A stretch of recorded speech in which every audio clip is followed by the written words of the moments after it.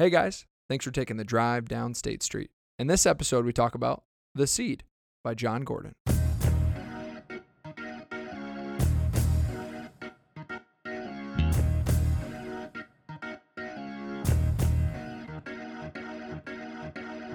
Ladies and gentlemen, welcome to State Street. Hey guys, this is Nick Kleitch, the co-host and the voice, and with me, as always, are my good friends, Jeremy Machino and Cole Szynski. Gentlemen, how are we? Nick, we're doing good. Had a great weekend. It's good to finally talk to you guys again. It's been almost a week now since we talked. Basically a week. We had our 2 episodes last Sunday. So I mean, it's been a while for us. Technically, we usually get together Tuesday nights for most nights, and it's nice to actually get back and actually have a real conversation with you two. Yeah, I don't really have much. Just good to be here. Let's get the ball rolling, Nick. I know it, yeah. Well, we were reflecting a little bit before this and going on air at just where we were at in the podcast and what we've all talked about. And it's been really fun to kind of think back to our origins. And sometimes we got to move and shake and be flexible to get these good episodes out with a good content. But what we're talking about today, one of the final books in the Jon Gordon series, The Seed. This one was kind of a shocker, Cole. I think you would agree with that. We had kind of a reoccurring running theme in the last couple of books as they all somewhat tied together with different character interactions, and this one did as well, but I think it hit a little different. This one was kind of like Training Camp, where it was deep, but it was deep on more of a personal finding your why and finding passion and having passion for what you do and where you're at and where you're going. Training Camp was more of what the best do better than everyone else, whereas this one was more personal focused, and it's still tied to like a professional career. Obviously, that's what the story was ultimately about, is a guy finding passion and purpose through his career, but it was a lot more tied to personal life, and it resulted in me doing a lot of reflection. I know, Nick, you would probably say the same. Yeah, it was a really nice reminder from other books that I've read in the past, but the way that Jon was telling this story of all the other books, I think The Energy Bus was really well written in terms of a storytelling atmosphere, but this book really did a nice job start to finish of character development and bringing different pieces in, and then also having kind of a fun ending, a little bit of a sad ending, but a fun ending to say the least. But Cole, let's dive right in. So our main character is, we would almost say 20-something, kind of like what we are. That's assumed. I'm not sure if they mentioned that in there, but struggling with a little bit of work and passion and not really sure what's going on, and he's kind of scratching his head a little bit, and he gets on this journey, and we'll get into the good stuff. But what was the number one thing kind of off the cusp here that was important to you as you were reading through some of this stuff? Well, I think to me, and kind of like you and I talked about just before we actually jumped on the actually record, for me, it was more so about how much it blew my mind how much this reflected my life and exactly where I'm at. I think you're exactly right. It never says in this book that he's a 20-something-year-old. All it says is that Josh, our main character, is at his job, and he came into that job and into that role very passionate, very energetic, and he was full steam ahead about where he was going and the role that he was taking on. And over time, that fire and that passion had kind of died out, and he had felt like he had come to a stalemate in his career or at that specific place of work. And his boss actually called him in and said, "Hey, you're not the same guy I hired. Here's 2 weeks vacation. Figure it out. I don't, if it's time for both parties to move on, I would rather rip it off like a Band-Aid rather than try to squeeze out anything that if it's not left." And so the biggest thing for me is talking about challenges and how everything happens perfectly how it's supposed to happen. These challenges come along in our lives, or we begin to question these things in our life at the exact moment, the perfect moment that we need to, in order to continue to grow and in order to find our actual why.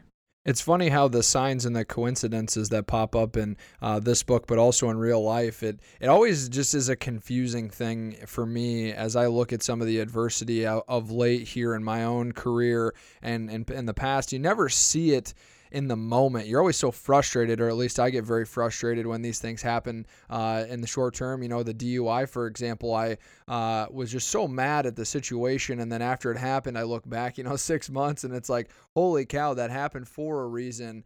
And, getting the clarity of mind on why doesn't necessarily come until a couple months after. And just to stay on this topic, we were talking about when we all got furloughed, that we were very frustrated, and it's almost as if, Cole, I think you would agree that you found some peace now before going back to work with all the great summer and the work that you've put in.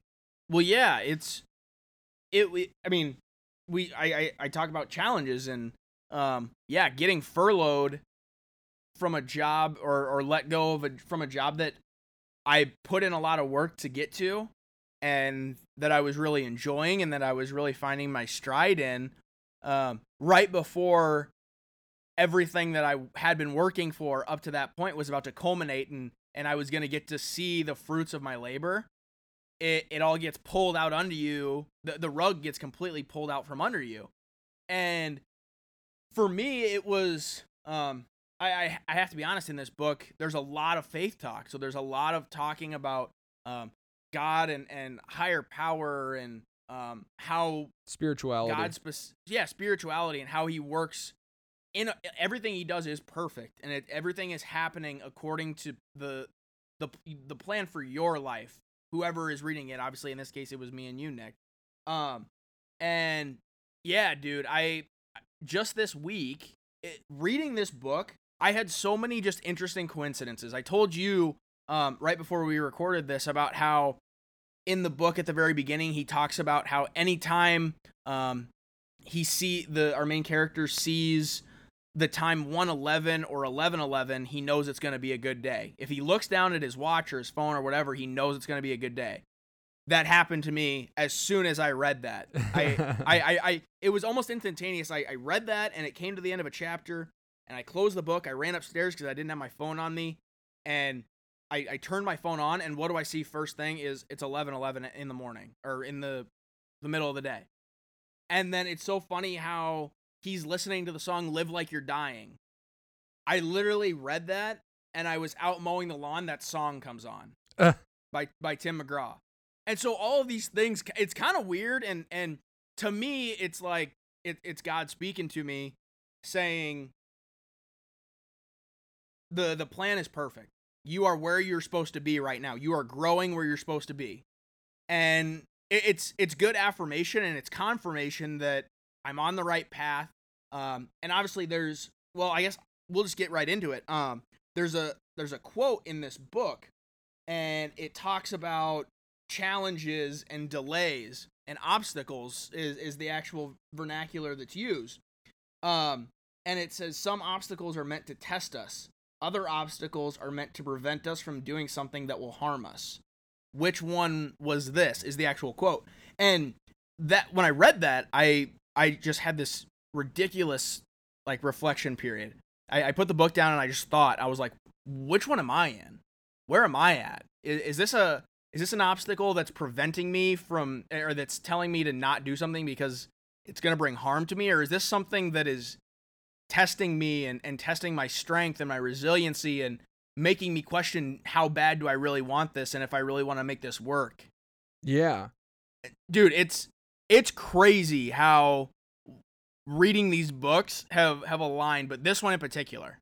Yeah, and I'm glad that you were open-hearted to reflecting with your life and situation. I think that just off the cusp here, if you're ever going through a difficulty or a challenge, try to gain a higher perspective. If only we could stand next to the good Lord and see what he's doing and how that would catapult us in the future, I think we'd be able to relax a little bit and know everything would be okay. But yes, it was so good to watch not only the character in the story be guided along by the good Lord, but also you and me as well, and Jeremy in there too. I wanted to point this out. So he goes off to a corn maze and he's lost. He's feeling all jacked up, and not to get on a side tangent, but his dog is actually a main character in this book as well, and she shares a really fun insight. We can touch on that a little bit later, but they go to this corn maze, and he runs into this farmer, and someone he'd never really met before, but felt very warm-hearted, and this weird sign and conversation happening, and it's these things in life that if we aren't receiving or open to some of the signs and some of the coincidences, sometimes we miss that stuff. And I think that as we had talked about it, prior to getting on air, I think it's so cool when you're open and looking for the signs. They appear whether good or bad. Well, and you mentioned gaining a higher perspective, right? And that was one of the cool things that you and I both agreed on about this book in particular and how it was written. It was really written from two different perspectives, right? Yeah. It was written from the perspective of our main character who's on this journey trying to decide if within this 2 weeks vacation, if he's going to continue at the job that he was already at, or is it time to move on? Has he outgrown it? And is he going to look for that new opportunity to grow? And he basically, like you said, he says he's not going to sit around and just mope. So he meets some friends at like a corn maze. It's obviously during fall time, which funny enough is a time that we're entering here right now. And yeah, he gains a higher perspective, but the other perspective in this book that it's written from is from his dog, who's named Dharma, by the way. Just as a side note, I think that's a fantastic name for a dog. But if you as a listener who's ever listening to this, if you have a dog or you've ever been around a dog, which I don't know a lot of people who haven't been around dogs, I'm sure there are some, but you understand a dog is the example of unconditional love. And that's a huge talking point in this book. Yeah, because she says, I think it's pretty early on, that she goes, I already knew my role and my purpose, and that was to unconditionally love the main character. And guys, put on a little bit of your creative mind here and have some fun with this. I mean, obviously this is a story, but it's kind of cool to have and play with the dog who she almost knows before. It's Josh, right? Or what's the main character? Yep. Okay, Josh. What he's struggling through, and she always is just like 1 or 2 steps ahead of him, and it really kind of provides some warmth to reading the book. But yeah, I think it's so cool to gain those perspectives and from a higher level, because so many times we're in the day-to-day grind and we forget how far we've come or what we've done. And hell, boys, we've started a podcast and we're at 30 episodes. My goodness. 31 actually. 31. Thank you, Jeremy, for correcting me there. But yeah, it all happens for a reason. And as we move forward into his journey, so he is starting to see some signs, and he's trying to follow these signs. He's a little confused, but he gets the seed from the farmer, and the farmer basically says, hey, plant this when you feel it's right in your heart. Is that correct, Cole? Yep. And so he's going on and trying to think about the past, and then he ends up crossing paths with an old professor. And all of these little things are starting to play in throughout the book. But again, one of the bigger takeaways for me was being open to certain signs and certain people, whether it's coming from a really close friend or a parent to a complete stranger. I think that is where we can even receive or learn something from people we don't even know. And even if it's an example of what not to do, there's always good learning examples over there. But tell a little bit on that encounter with the professor. Well, the professor encounter happened obviously as Josh is on this journey. He goes to this corn maze, and that's when he really has his first, we'll call them light bulb moments or seed moments. We'll call them seed moments because the book's the seed. That's fair. And he has his first seed moment, and so he's like, okay, I need to go back to my past and I need to figure out what made me happy. Where was I at my happiest? And he goes back to his college. And he intentionally runs into an old professor who taught his favorite class. And the professor talks about how one thing major that I took away actually from the entire book is something that the professor talked to Josh about in this book, but it's how he needs to be his own note, or he needs to be his own song, right? Yeah. You're not trying to play someone else's song or go on someone else's journey. Yours is unique to every single other person, and that theme comes back and back throughout this book, obviously in different forms. This one was just in a musical and lyrical form, but that Josh realizes later on in the book that theme keeps coming back up. I wanna highlight the be your own note thing, because I don't think a lot of people realize the importance of be your own note, be your own boss, be your own coach. Like, yeah, you have a boss, or you may have a coach, or I mean, in the music example, you may have a director, but like, let's be honest, you need to be your own best boss. You need to be your own best coach to actually set forth like a good day of work. Like, let's be honest, you need to be your best time management. Like, you'll get a schedule, but like, you need to like, there's a lot of like good parts about this quote I really like a lot, because it's super powerful, and it, like, any way you spin it, it can be it resonates. Yeah, it absolutely resonates. Well, and that's the beauty of it, is in this book, like I said, that theme, it continues to come up, that you are unique to everyone else. Your journey is unique to every single other person. Nobody is going to go through the exact same things that you are. But so in the book, Jeremy, to your point, there's a quote on page 76 that actually, funny enough, our main character runs into George, who is our main character from the Energy Bus. So if you haven't listened to that episode, pause it right here. Pause, go back, listen to that, and then jump back live with us. But the quote goes, "It's just that everyone always thinks they'll be happier somewhere else, or being someone else in this case. They move from job to job, marriage to marriage, looking for something more when the place they should be looking is within themselves."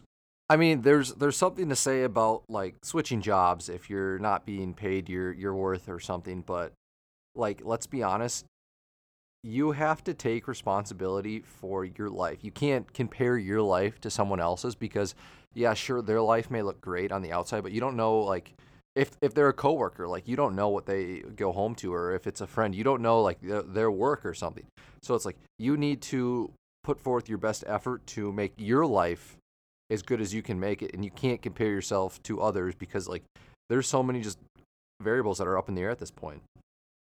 It's kind of like controlling the uncontrollable, or doing the best you can with that. But George, when he meets with Josh, boy, he has some hammer advice, and it's very timely as well. And to this point, I'm going to spin it in a little bit of a different direction, but I think the core of what this message is saying is find a lot of trust and encouragement to really figure out what it is that you are not only passionate about, but what you enjoy doing. And as the professor is a musician, he believes that everyone plays this note, and it is to your responsibility to play the note to the best that you can possibly play it, not only for yourself, but for others. And we've talked about this a little bit on prior episodes. It's like, I could become the best recruiter for myself, yeah, but at the same time, if I become my best, think about all the people that get the opportunity to go through a process that maybe I've created, or the way I speak through my language and my communication. Everyone has these gifts, and I think that that's where Josh was finding kind of a light and open heart to his advice of really some core self-discovery, and the importance of doing that for not only yourself, but for others too. So a quick backstory here. I don't know if you guys knew this, but I used to be in band, actually. I played the saxophone. Yes, I played the saxophone, and like, one of the big things like that was like preached to us was like, no one, like, if you're not good, none of us are good. Like, you have to be like, exactly, like, you have to be the best note, the best version of you, because if you're not the best version, you're holding everyone else back. So I think that's like some food for thought as well.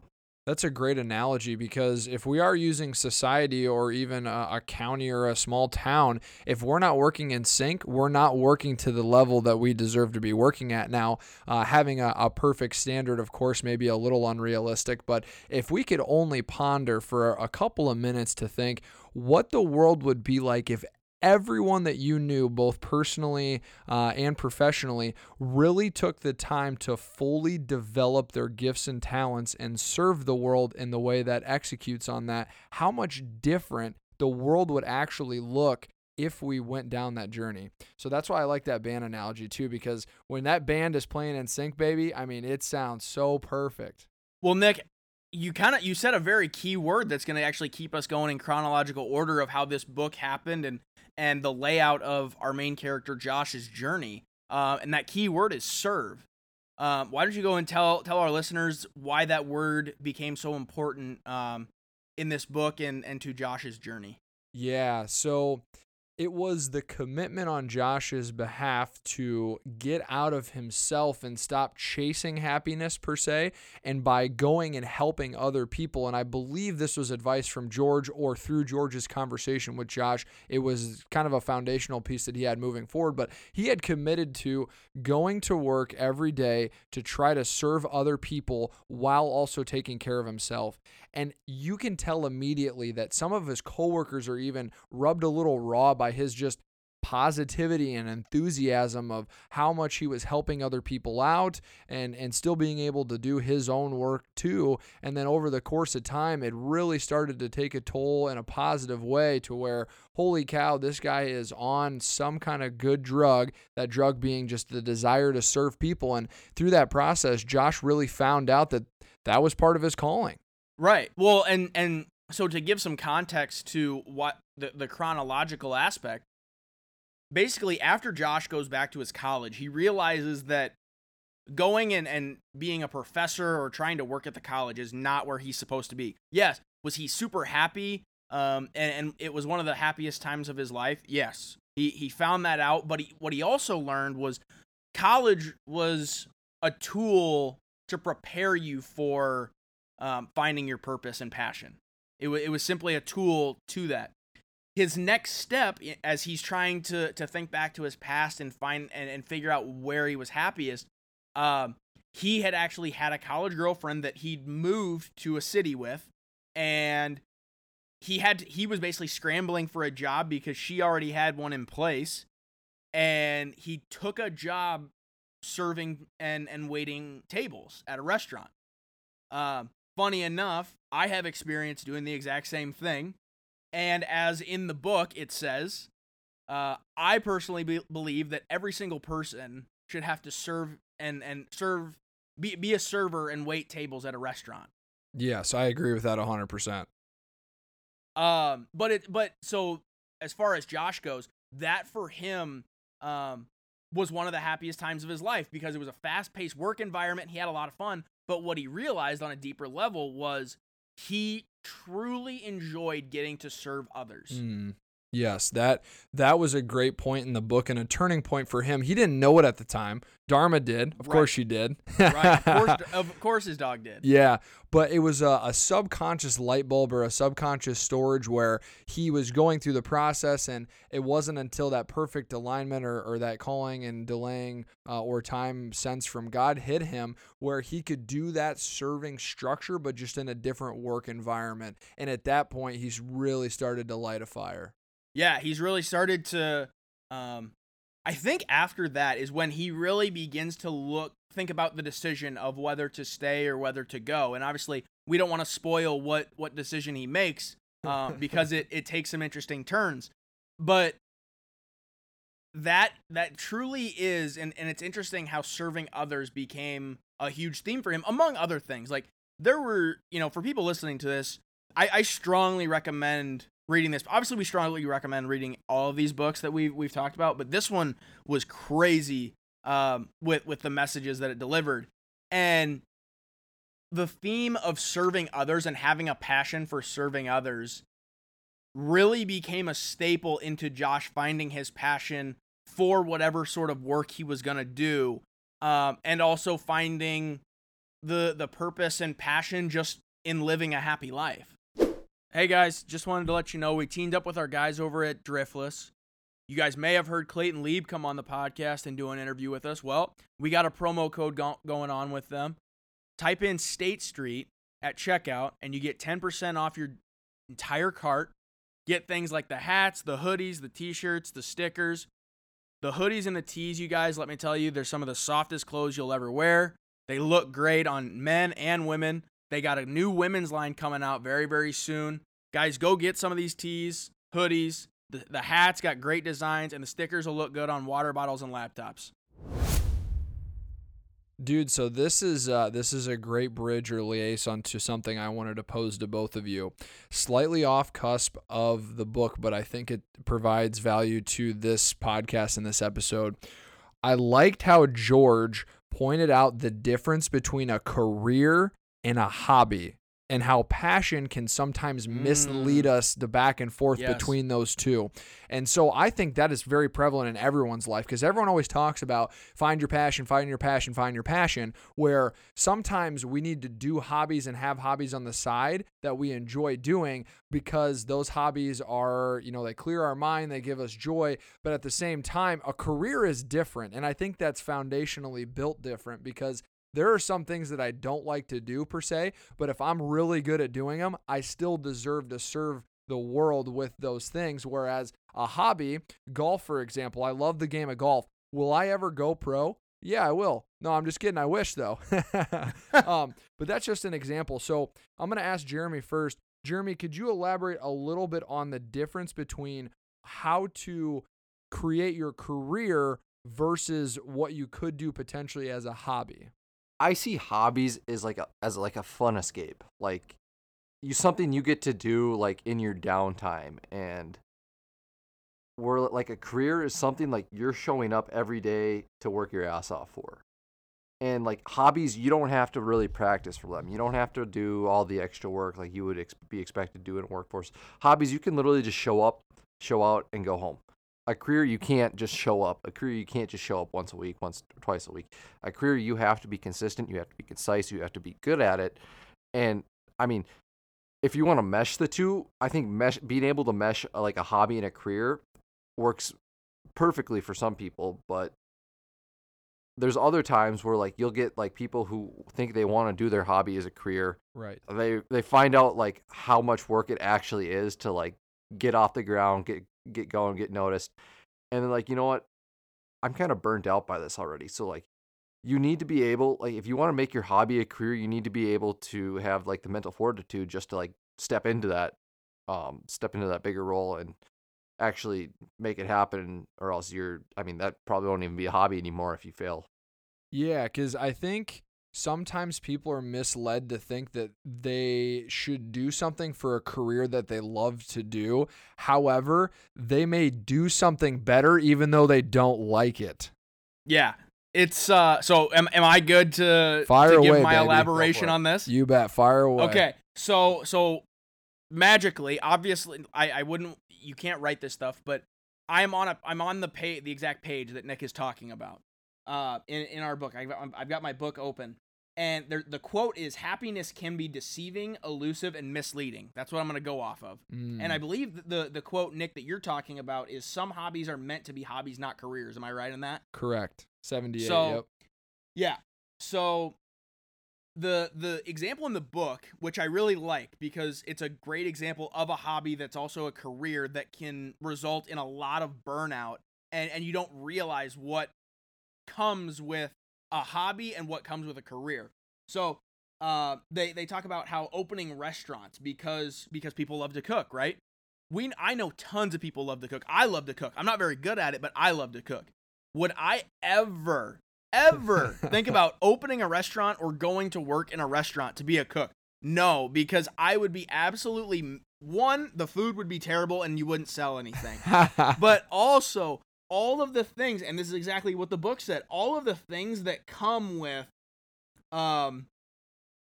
being a cook in a restaurant. I mean, you guys, okay, we talk about sports a lot, right? To be completely honest, like, I mean, obviously, every person who plays a sport or is passionate about that would love to be a professional athlete someday, right? Just like Nick said with golf. Yeah, I mean, as a kid, when I talked to my parents about some of the stuff that I loved, they said sports. So, like, I've always wanted to be a professional athlete, but I realized at an early age, like, hey, you're probably not going to go pro. Right. Well, but think about all the things, and obviously we're not professional athletes, and we know very few professional athletes, but think about all the things that come along with being a professional athlete. I mean, would you really be happy having to talk to reporters for a chunk of your day? Would you really be happy having people tell you what your worth is? And obviously it's millions of dollars. So, I mean, millions of dollars is life-changing amounts of money, but there are people that want to undersell you and that try to cut you down and try to lessen your worth. Those are the kind of things when people think about just, I want to be a professional athlete someday, or you're working towards that, those are also the things. And obviously we do that at a very youthful part in our lives where the intention is very innocent and it's filled with pure joy. But those are the things that as you grow up and as it either presents itself as an opportunity or not, you have to realize that those are the things that come along with it. There's a lot of hours spent in a classroom. There's a lot of hours spent in meetings. There's a lot of hours, like I said, spent talking to reporters and talking about money and talking about your worth and what you're doing wrong. And those are the things that change a hobby from a career, I guess, to me. Let me run with you a little bit here, and I think you'll like where I'm taking this. So Josh's understanding of his level of service was probably one of the most important findings in the book. Now, when we talk about professional athletes, we can use them in a sense that we are being served directly from them where they were supposed to be in God's plan and in God's time. Like watching Mike Trout hit a baseball is him serving me. That's him in his element serving me. You hear this all the time with professional athletes, and we can even spin this off to musicians and other industries like interior decorators. Yes, exactly. There's people that no matter if they like it or not, I want to make that clarification, like it or not, when they perform a certain thing at a certain level, that is what it creates that level of professionalism. So, let's say, do you guys ever watch the flipping homes? Oh yeah. Like some of those people, like they may not even like all the things that they do, but they were put to show people and go through with that. Now, obviously it's a TV show, but these are just examples. Like Eric Church is a country singer of mine. Like he was put on and in serving the planet by singing songs and creating songs. And that's his niche. And just to kind of wrap it and put a nice bow, that is the whole musical concept the professor was saying. We all deserve to see how everyone can serve the world in the most appropriate way. Yeah. Well, and I guess to wrap it up really good and to put the bow on it, a hobby is something that you get to have your own opinion and it's to serve you. A hobby serves you. A career serves others. I like that. And I think that's the thing that is misleading to a lot of people, especially us. Right. I mean, we are 20-somethings. We are trying to find, we are on that journey, a really important journey in our lives. Obviously, as Dr. Meg J talks about in The Defining Decade, we're at a very critical and important time in our lives. And that needs to become more of an understanding that a hobby serves us. And obviously, we love going to play golf, or whether you love to go to interior decorate. I mean, the thought of buying a home and decorating it the way that you want it to look is so fun. Now, does that mean you would enjoy decorating other people's homes? Probably not in most cases. For most people, there are interior decorators. That is a need. And there are people that are that is their purpose. But yeah, dude, I actually really like that. A hobby is to serve yourself. A career is to serve others. Yeah, because hobbies can be hard. Like you don't have to be good at hobbies that intrigue you, and I think that's a difference maker as well too. Like, what's another example of a hobby that I really like to do? Like fitness, Skiing. for example. Skiing, yes, that's another one we'll throw in there. So with fitness, like I'm not going to be a bodybuilder. I'm not going to be a model, but I just really enjoy doing that. But then, yeah, skiing is another one, Jeremy. I'm glad you brought that up. I'm not going to be a professional skier, but boy, do I love doing that and kind of escaping my mind. Whereas my career path, I'm hoping, is how I can develop and serve as you said, Cole, too. But I just wanted to hit on that and fire on all cylinders because I think that differentiating point is very challenging for people to understand at a young age. And Josh in the book is just so grateful that George gave him that sign. And I'm just going to throw this out here because it's a little bit of a fun statement. But ever since I met that bus driver who showed me how to look beyond the road signs and to follow the signs that will guide you through life, that being the energy bus, of course, I thought it was John's kind of crafty way of doing that. But as we continue on in this book, we get to adversity and we get to this maturing point and growth point for Josh, and he's starting to slowly see how his seed needs to be planted at the very space that he was at. It's just that his perspective and his attitude and some of these other intangibles were changed on how he approached it. And I do like how George noted that happiness is an inside job. If ever you chase happiness, you will never find her or him. But let's talk about, Cole, just because I think there is a lot of meat and potatoes there, the different levels of, it wasn't the growth formula. What was the formula that they had noted towards the end of the book? Is it the why process? Yes, let's talk on that just for everyone to hear, because I think that is important. Yeah, I mean, it was kind of interesting to me, and it was almost, at least when it's introduced, obviously, well, not obviously, because the people who are listening to this haven't read it yet, but in the book, the why process is introduced to Josh, but it's not initially finished. We're given the 3 phases, and I'm gonna cover those, and then I want Nick to take stage 4. Sure. So when it's introduced to Josh by this farmer at the corn maze he's at, he's gone on this journey, and the farmer tells him that once he's figured it out a little bit, come back and see him, right? And so Josh comes back to this corn maze, and the farmer introduces what he calls the why process. And the first 3 stages are preparation, planting, and growth.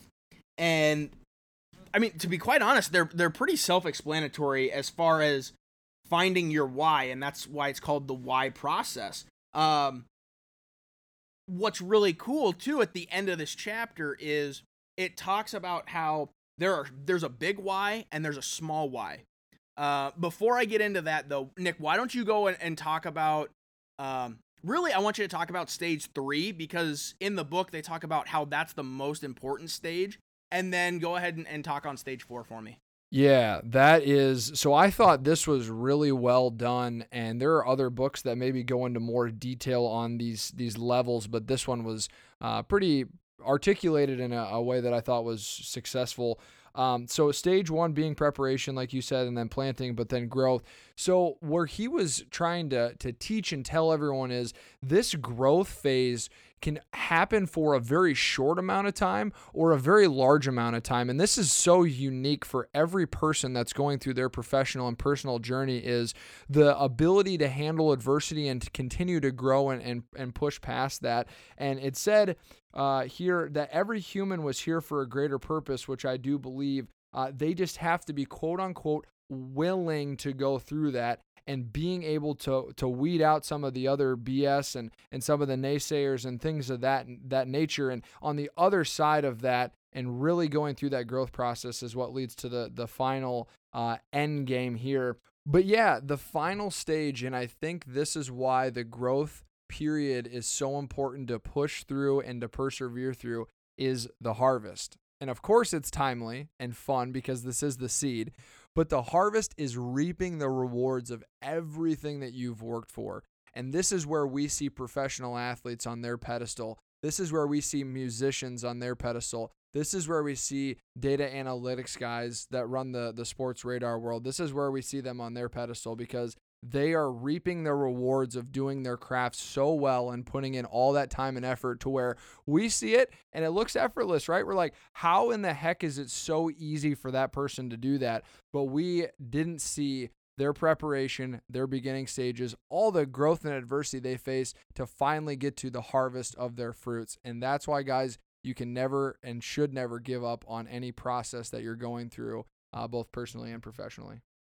I think another common misperception that kind of scares people away from the harvest, to say, is that the harvest isn't all that long. The harvest is like a one event, basically. Like we think of in the sports world or in the band world, the harvest is a concert or a game.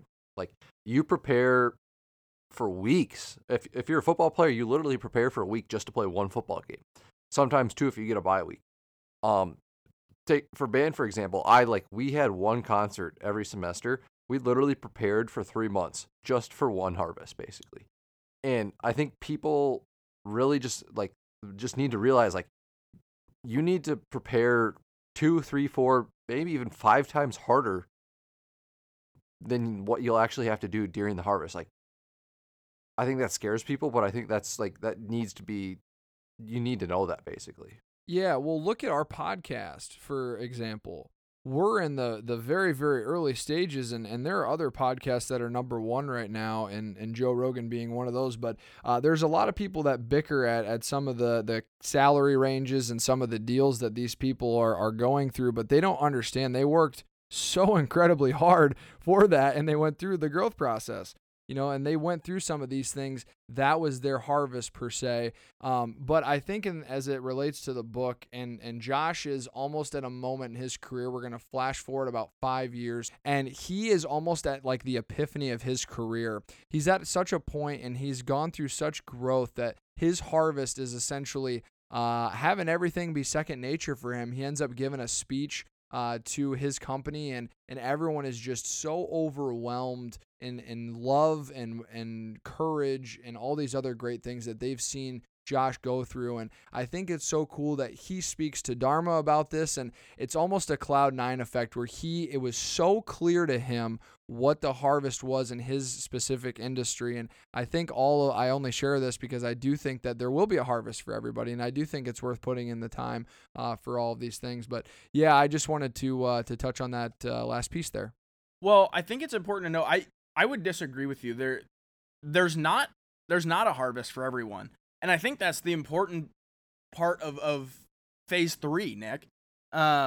Is that the growth phase, and in order to get to the harvest, you have to go through the growth phase. And like you kind of alluded to, and I think you actually may have even said, that can be for any amount of time. It's not guaranteed to be a week. It's not guaranteed to be a matter of hours. It's not guaranteed to even be years. I mean, it could be decades before you get to your harvest phase and that final phase. But when you do, like you said, Nick, things become abundantly clear. Everything begins to make sense. And obviously, that's a time for reflection and a time for appreciation for the opportunities you've been given. It's appreciation for the people you've met and that have helped along the way. And then obviously, it's a good time to pat yourself on the back because you have gone through all of the work to make your harvest happen. And that's the thing, is people who give up and don't go through those phases or try to cut corners and maybe cheat the system or get there in a way that's faster and that doesn't allow for proper growth and proper preparation, you don't get the harvest. You don't get to experience the fruits of your labor.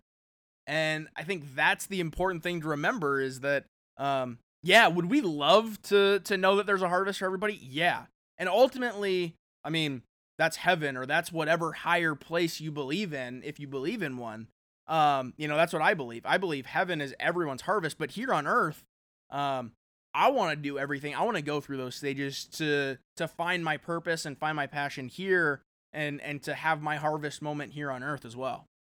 I'm glad you brought that up, because so many times I think that, and we've seen this through reading, and sometimes when people hear about a lot of people into personal development, and they ask a question of like sustainability and, what is it going to look like in the next 5 years? And I think that this book helped me remember that it's all going to be worth it in the end, no matter what, as far as putting the work in. Like, that was what I think Josh finally experienced as he met all these good people and came back to his opportunity where he just absolutely blew up. Is he had to go through that process, but he had this little bit of faith, and Dharma knew it too, which is so fun as John played it from that opposite perspective. She knew Josh was blossoming in, and she could feel such a peace in his heart knowing he got to the epitome. And I think that is why that ultimate journey, just to get deep here, the ultimate journey in life is to be able to find, fight, and push through all these levels of adversity to get to whatever harvest that may be. So we share this only in a way that's inspiring, and sue us for trying to bring a positive light to the world with this podcast. If you guys are getting sick of John Gordon, we understand, but we love the guy and we're going to keep grinding here. But that was one really underlying theme that caught my attention from a really deep level, is knowing it is all worth it, and knowing that going through the journey always or should end in a positive destination if you put the work in. So I'm glad you corrected me, Cole, on that. Well, we've all been through tough shit, right? The three of us. Right. Can the three of us agree that the three of us have been through some pretty tough shit, whether we've been through it together or whether we've been through it individually? Yeah, I would say so. Yeah. So what this book kind of did for me personally, I have to be completely honest, is it gave me a glimpse into the future of we've gone through a lot of tough shit, and there's a lot of tough shit to be gone through. I mean, shoot, we just went through a derecho where right. I mean, we just came out of a environmental phenomena where my house didn't have power for 77 hours, right?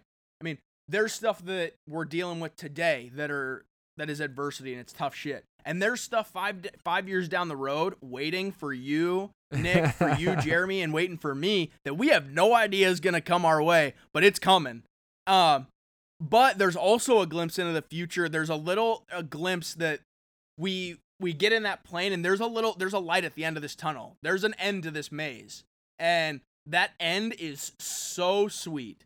And those rewards are gonna be so great. The day you get that dream job, the day you get to step into the role that you've always dreamed of, the day that maybe you just want to become a dad, the day that your kid is born, or the day you get married, or whatever the day that you have your harvest, like, it is gonna be, it's a euphoric feeling, I'm sure. I don't know because I haven't had it yet, but I can only imagine, and obviously this book is what's giving us the glimpse into that. But okay, I also have a question for both of you guys, kind of to wrap us up here. So in this book, and obviously we've spent a lot of time talking about Josh, our main character's conversation with George, who was our main character in the Energy Bus, right? During that conversation, there's a quote that I want to ask both of you, Nick specifically, because you and I have talked a lot about this even before we started a podcast. But the quote is, "These days, every young gun wants to be CEO, but doesn't want to go through the process of preparation." Right? So, Nick, would you agree that we've talked about how being a CEO of a company, or being a general manager of a sports team, or being director of a Broadway show, or anything to that level, is the ultimate goal? That is what you and I see or that's what all three of us see for ourselves, right? Yeah, at this point, for sure. So, Jeremy, I'm going to start with you. What is the process of preparation then? As you sit here today talking to our listeners, what do you think that looks like for you? For me, it's outwork your competitors. And for me, it's always been preparing, has been working harder than the people that want to take your position, take your spot, take whatever you have. Those people want it.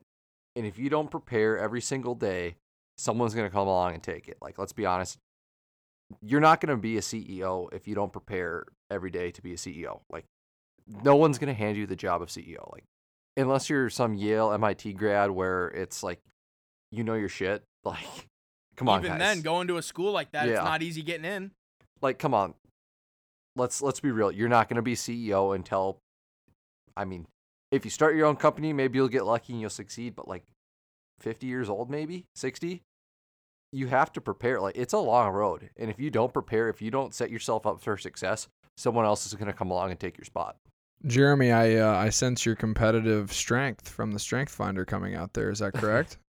Absolutely. Yeah. Like, I mean, for me, it's always been like, if you're not good enough, someone's going to take your spot. And I like, that's what lights my fire, is like, you need to be good enough to the point where you can't be replaced. Yeah, well, that's part of your self-discovery, and I'm glad that you know that about yourself and whatever works for you to get the job done. So, Cole, I got humbled quite a bit when I read that, because as such a young individual, I felt that, and sometimes feel, I deserve more responsibility or this or that, but in reality, I don't deserve that, really. And so when I read that, it was like, A, I got humbled, but B, it put into a perspective that we're just so young into this journey. We want all these aspirations and whatnot, and responsibility, sure, and title maybe, but we don't understand what it takes to get to that level because we haven't been through that. we see the harvest. We see the harvest, yet we haven't prepared ourselves and gone through the growth process to get there. And I know my boss is always encouraging me to keep my head down and keep working and developing and growing. And along with reading that and him, just always try to remain humble and keep things in perspective. But what that looks like for me, and this is me on State Street here, quoted at in 2020, one of the best years we've ever had as a collective group, is I just want to create mastery in some career path, whether it's selling real estate, recruiting, some type of sales I do know that I'll be in, but I desire mastery to the level where I would perform like a professional athlete to a caliber where they're like, dude, you make it look too easy. And I would tell them, yeah, it's because I've put the time in and I've put the hours in and I've gone through the growth phases and I have faced adversity, and all of these things is what creates that. So I'm going to turn it back to you, though. I'm going to go ahead and ask that back to you. When you read that and you look at your career, and we've had this conversation many times, what do you see or how do you feel? For me, there's two big things. And the first being that I have come to the realization that I do genuinely love to serve people. Do I love to be running around a restaurant serving food and beers on Friday and Saturday nights? Not particularly. I've done it and I've gotten through it, and I understand that there's a need and a purpose for it. That exact is not what I want, but I do have a love for serving people, and also I always want to be a part of a team, dude. I have such a passion to be a part of a team and ultimately to be put in a position that I can lead that team.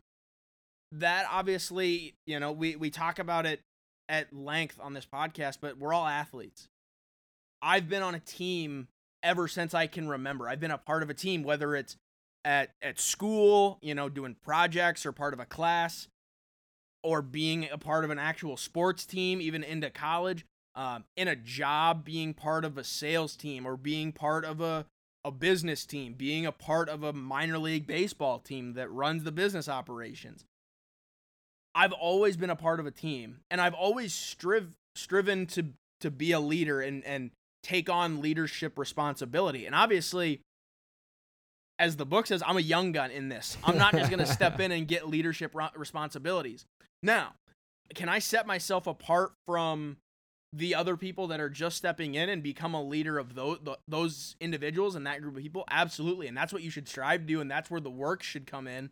And ultimately, to get your promotions and to get to your harvest moment, that's the goal, is lead whoever you can lead and let people just fall in place. Yeah. Lead yourself and let others follow behind.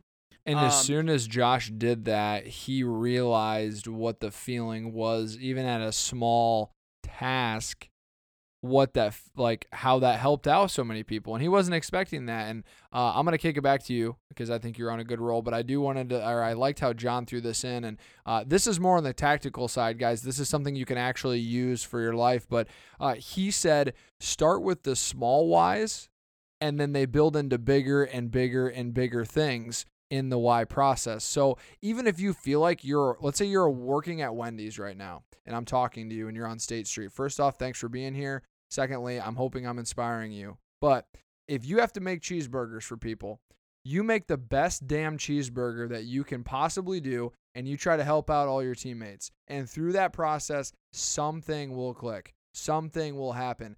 And it is how you show up and do those things. So not to get too long-winded, Cole, I'll kick it back over to you, but I did like on the tactical side for those people, if you're confused or lost or in a rough spot, go find somebody to help. And Nick's exactly right. Something will happen. Now, the kicker and the difference maker is being okay with it not happening at on your schedule or getting that instant gratification, because that's not how it works, and that's not how you ultimately get to your harvest, right? It's being okay with doing it over and over, day in, day out, year after year. That's when those opportunities, those harvest moments will present themselves. But okay, so that was just my first thought into that question. My second thought is actually based off of a quote that's a little farther down the page. And it's something actually that I think here on State Street, us three, and I hope that everyone who listens to us would commit to as well. And that is, don't choose where you will be happiest. Choose where you will learn the most. Don't choose where you will be happiest. Choose where you will learn the most. Dude, I think that's the essence of what we do here. The message isn't, I mean, we try to make it a positive message, and we love positive energy. We read The Energy Bus, right? That's all about positive energy.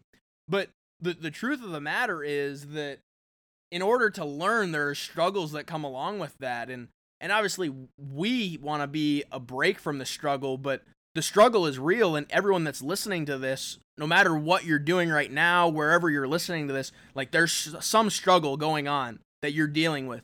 Just know that that's what you're supposed to be learning from. That's what's allowing you to grow, and it's getting you that much closer to your harvest moment. And we got to remember, for the most part, everyone that listens to this podcast is 20-somethings, right? I mean, we still have the 30-year-olds, 40-year-olds. Shout out to you guys. We know you don't make up our biggest population, but we still want to give you a shout out. But like most of our listeners are 20 years old. Like, if we're at a place where we're happy, are we actually learning? Who knows? But we're growing stagnant, actually, Jeremy. Yes. So if we go to a place where we're learning when we're 20, we may not be happy in that position, but we have set ourselves up we have set ourselves up for success for the rest of our lives. We have learned more than where someone would be stagnant at. So, I mean, for right now, it's not a bad choice to go to somewhere where like you're going to learn more than a place where like you're just going to like chill and be happy of where you're at in life. Well, and one thing that's really quick, Nick, before you go, I just want to sneak this in. You're good. Before we do begin to wrap it up. To Jeremy's point, though, I like that he brought that up. To be quite honest, the harvest moment is when being in a place that you learn the most, but you're also the happiest, that's your harvest moment.